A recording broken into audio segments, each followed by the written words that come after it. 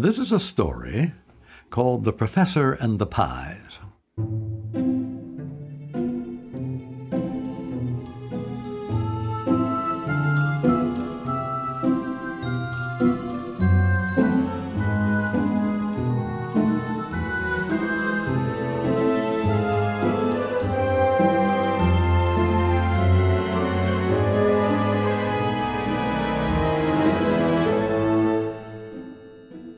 Long ago, before there were airplanes or cars or even trains, there lived in Cambridge an old professor. He lived in an ancient house on Bridge Street and near the River Cam. The house was very large, with a great front room and an old kitchen and lots of closets and even some secret passages. The professor lived in only one room, where he had many books, his bed, table, and a fire. He needed no more because he always ate in college and taught his students in his rooms in college and kept the rest of his books there. Professors always have lots of books. He could have lived in his college rooms, but he kept his room in the old house so that he could get away from time to time and so that he might have somewhere to stay in the holidays. For Cambridge in term is always alive with people, students and teachers, merchants and residents. But in the holidays, everybody goes away to the country. When especially at Christmas, students are away and the townsfolk go to visit their families. And Cambridge is very quiet.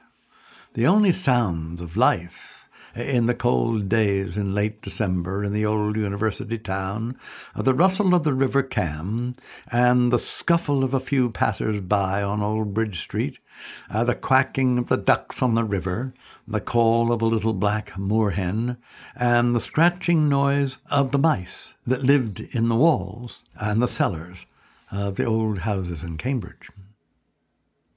One Christmas Eve, the professor was sitting all alone in a big armchair by the fire reading a book.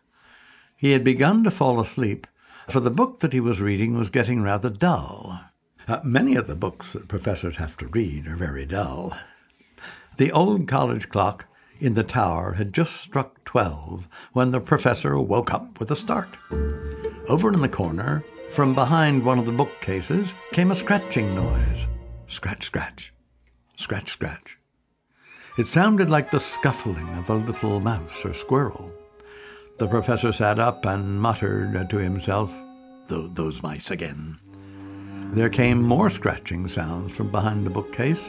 It sounded like many little feet. There was a little squeak and some scampering away, and then it was quiet. The professor crept softly over to the bookcase to investigate the matter. Professors are always investigating things. He lit a lamp and set it on a table near the corner. "I'll find the hole and cover it up," he thought. "Then the little creatures will not be able to get in."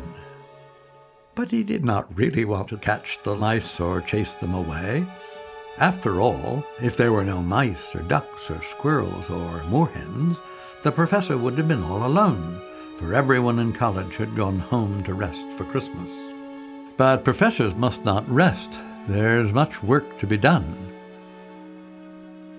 He shone the little lamp in the corner, hoping to find the mouse hole.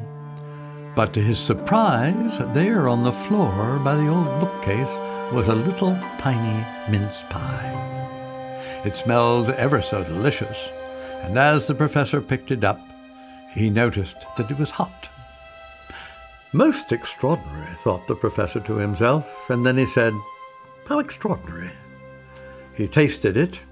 "As delicious as it smells," he thought. But who made it? And how was it made?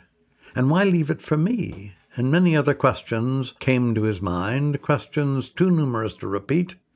Professors are always asking questions. And when he had eaten the little pie, he went back to his chair to think and wait to see if anything further would happen. However extraordinary, the evidence suggested that the mice living in the basement had baked a pie for the old professor and left it for him in the corner by the bookcase. The professor settled back into his chair by the fire and began to doze again. He was awakened by the old clock striking 1, and the scuffling and scratching sound as before. The professor sat up and took careful note.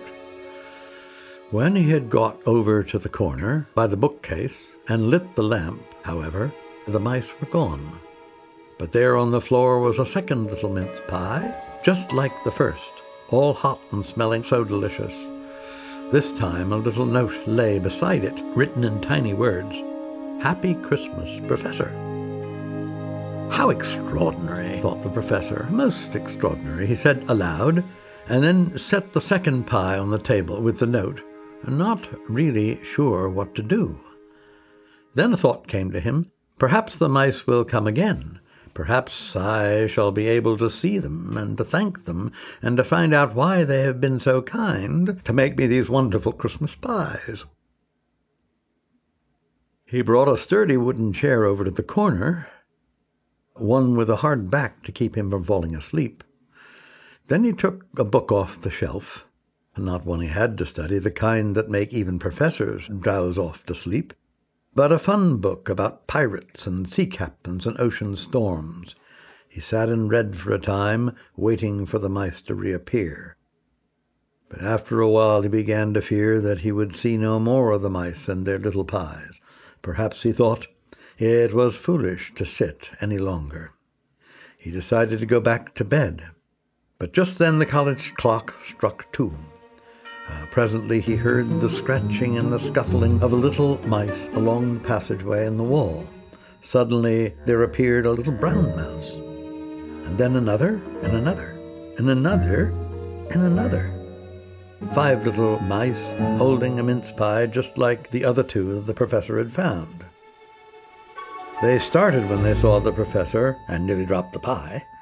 "Excuse us, Professor," said the first mouse, and the others said in fright, "Oh, excuse us, excuse us, excuse us, excuse us. Well, we only wanted to wish you a very happy Christmas." The professor, who had never talked to mice before, could only say, "Oh, thank you, and a happy Christmas to you all." But before he could ask all his questions, the littlest mouse began to cry. "It won't be a happy Christmas for us.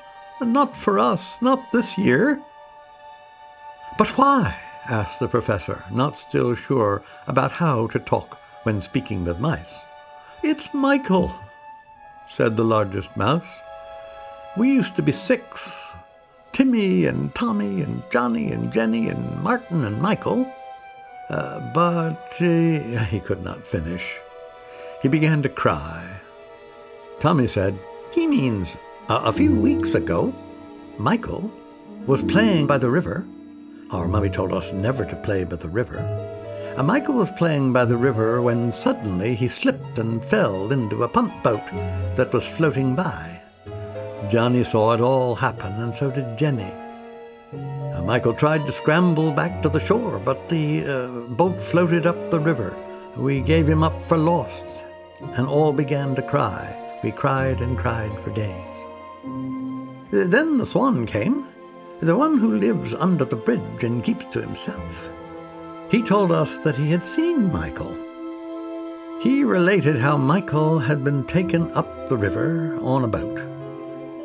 The very next time the boat touched the land, Michael jumped off and hid beneath the beech tree on the river bank just beyond the bridge at King's. The swan had offered to bring Michael home on his back, but the little mouse was so afraid he dare not move. He just lay down by the root of the beech tree and went to sleep." Then all 5 mice began to cry. The professor leaned down to speak with them and to comfort them, but they were only frightened. They turned and whisked down the hole by the bookcase. The professor picked up the delicious pie to put it on his table. The mice had been so good to him and to make him the pies. He wished he could do something for them, to help them to have a happy Christmas too. The professor began to think. Now, professors are very good at thinking. Suddenly he decided what to do.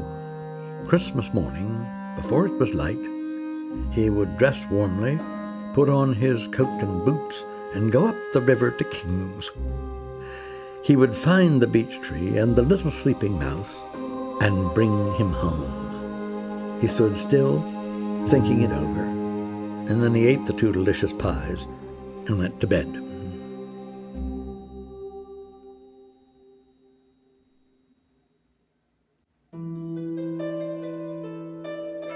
The clock on the old college tower struck 6. A thick fog lay heavy on the River Cam that early Christmas morning. The professor woke up, lit his fire. He dressed in a hurry and set off up the river before it was light. Past the old bridge at St. John's and the willow-covered Trinity Bridge, barely visible in the fog, he walked along the backs until he came to King's. In the morning mist, he could just see the bridge, and beyond it King's College Chapel, hidden behind the trees. Beneath one of those trees, he thought to himself, beneath the tree by the bridge, I shall find Michael Mouse. The professor looked around all the trees that lay near the bridge, but alas, no mouse was to be found. He looked again, investigating all the roots that he could see. He began to despair of finding the mouse. What shall I do? He thought. I must find the little creature. Perhaps he has moved. Perhaps he tried to get back on his own and found another, more comfortable place to spend the winter away from the river's edge. The professor looked around under all the surrounding trees, but nowhere was a mouse to be found. As the fog began to lift and the morning light brought more of King's College into view, the professor decided to give up his search. But as he walked across the bridge, he noticed a beech tree on the other side, one he had missed in the fog. He inspected its roots. In one direction, the roots reached into the master's court. In the other, they reached into the river. He looked around all the roots, and there, quite close to the river's edge, but quite safe and very asleep, was a little mouse. Very carefully, the professor picked up the little creature. He slipped it into his pocket and headed off across the court to King's Parade, down Trinity Street and St. John's Street.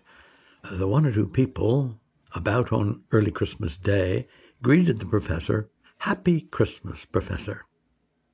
"Oh, and a happy Christmas to you," he answered. And none of the folk who greeted the professor they held in such high esteem imagined that asleep in his coat pocket was a little brown mouse. Full of Christmas joy, the professor walked quickly past the round church and down Bridge Street. He turned into his passage and opened the door to his room.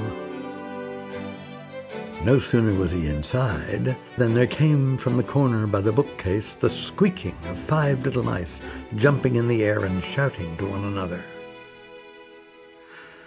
The professor took from his pocket the little sleeping creature. "Michael, Michael, Michael," they cried. Michael woke up with a start. He jumped out of the professor's hand and scampered across the room to the place where his brothers and sisters were jumping and shouting. All the mice scurried through the hole in the wainscot. The professor heard the running and the screeching and the laughing all the way down the passage in the wall. And then all was silent. But there, on the floor beside the old bookcase, were 5 little pies, still hot. A fitting breakfast for a professor who had had very little rest on the night between Christmas Eve and Christmas Day. The professor never saw the mice again, though he often heard their noises. Nor did he tell others his story, but on many a morning, for many years thereafter, he found fresh baked goods on the floor near the old bookcase. There were cakes and pies and biscuits and scones. It was said that no professor was kinder to his students, and no professor, nor anyone else in Cambridge, served such wonderful baked goods to those students who came to tea. But best of all were the teas held round Christmas, when the professor served the most delicious mince pies in all Cambridge, and nobody had ever guessed that they had been baked by mice.